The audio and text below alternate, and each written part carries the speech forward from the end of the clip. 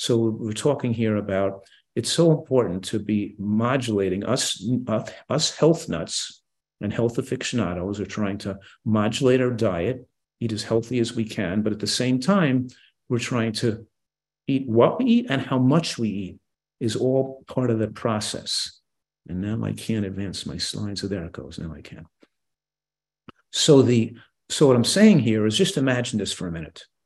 If I'm eating more calories, let's say I'm eating 300 calories, one cookie or a bagel extra each day that I shouldn't be eating. Let's say my basal metabolic rate without exercise is 1,500 calories a day, but I eat 1,700 calories a day.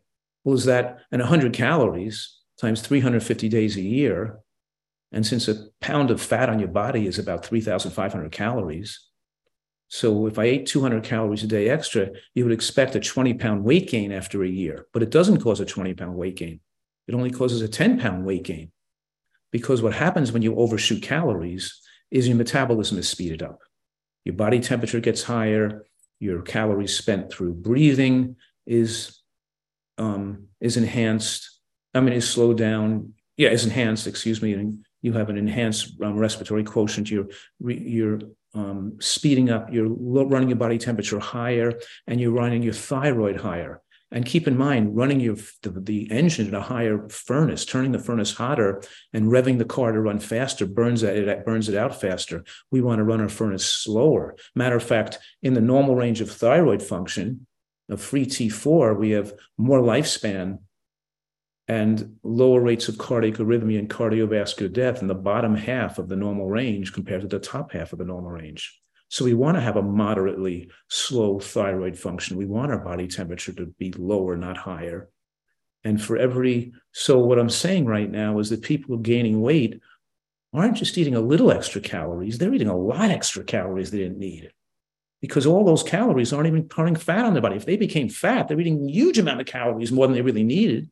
And the goal to a long life is not to have extra calories, which is to eat the minimum of what we need without getting too thin to modulate our weight. So the less we eat, the longer we live without getting too thin. But if you can get too thin, that wouldn't be favorable either. I'm not saying become anorexic.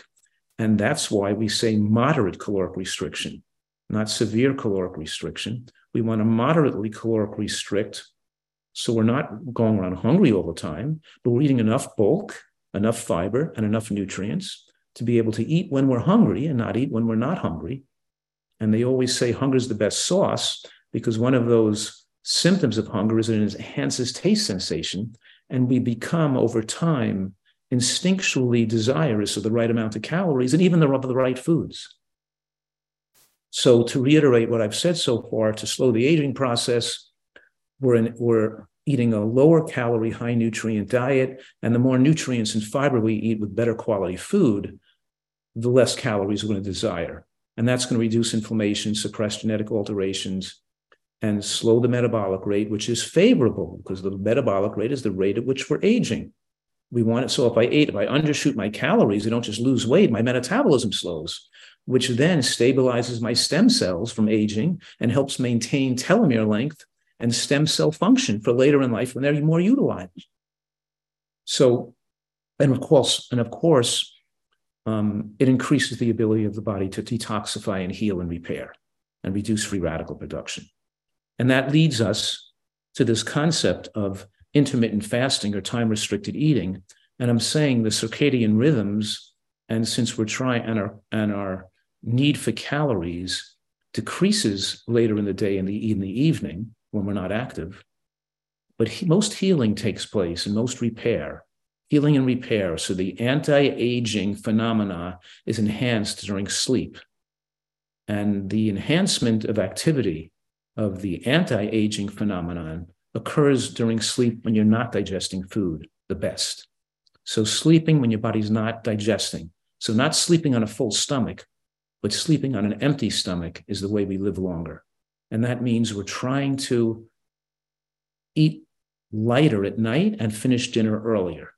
So let's say I'm finished dinner by 5:30, 6 o'clock, and I go to bed at 10. When I ate light enough, so by 10 o'clock, I'm going to bed and I can not on a full stomach, as opposed to some people's social and pattern of living is they're likely to late dinner at 8 o'clock at night, 9 o'clock at night, or they keep eating or snacking till the evening, and they go to bed on a full stomach.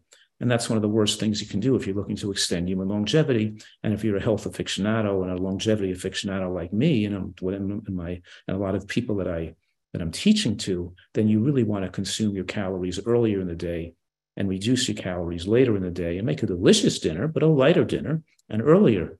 So we want to increase that. So when you eat and how much you eat play a role here. Here's a study where they gave people moderate caloric restriction, about 14% reduction in calories compared to what they were eating over a 2-year period, published in the journal Science. And it showed a tremendous increase in health and actually anti-aging phenomena. And I'm making this most ridiculous claim and saying the body can age backwards.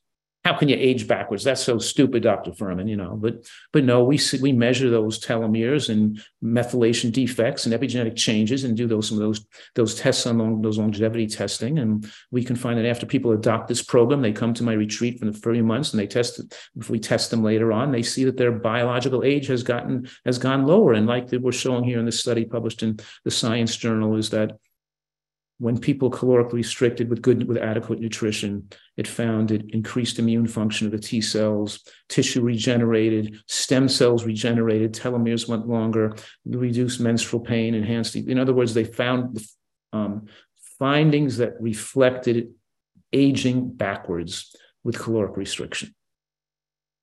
Now, in addition to eating right, and I recommend a diet high in natural and colorful plants, a huge assortment of colorful plant foods, because I'm saying here, of course, that processed foods and like white flour and other ultra-processed foods don't contain a significant micronutrient load.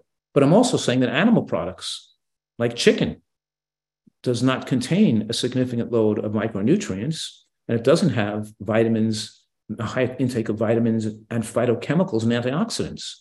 So both the animal products and the processed foods are relatively low in nutrients.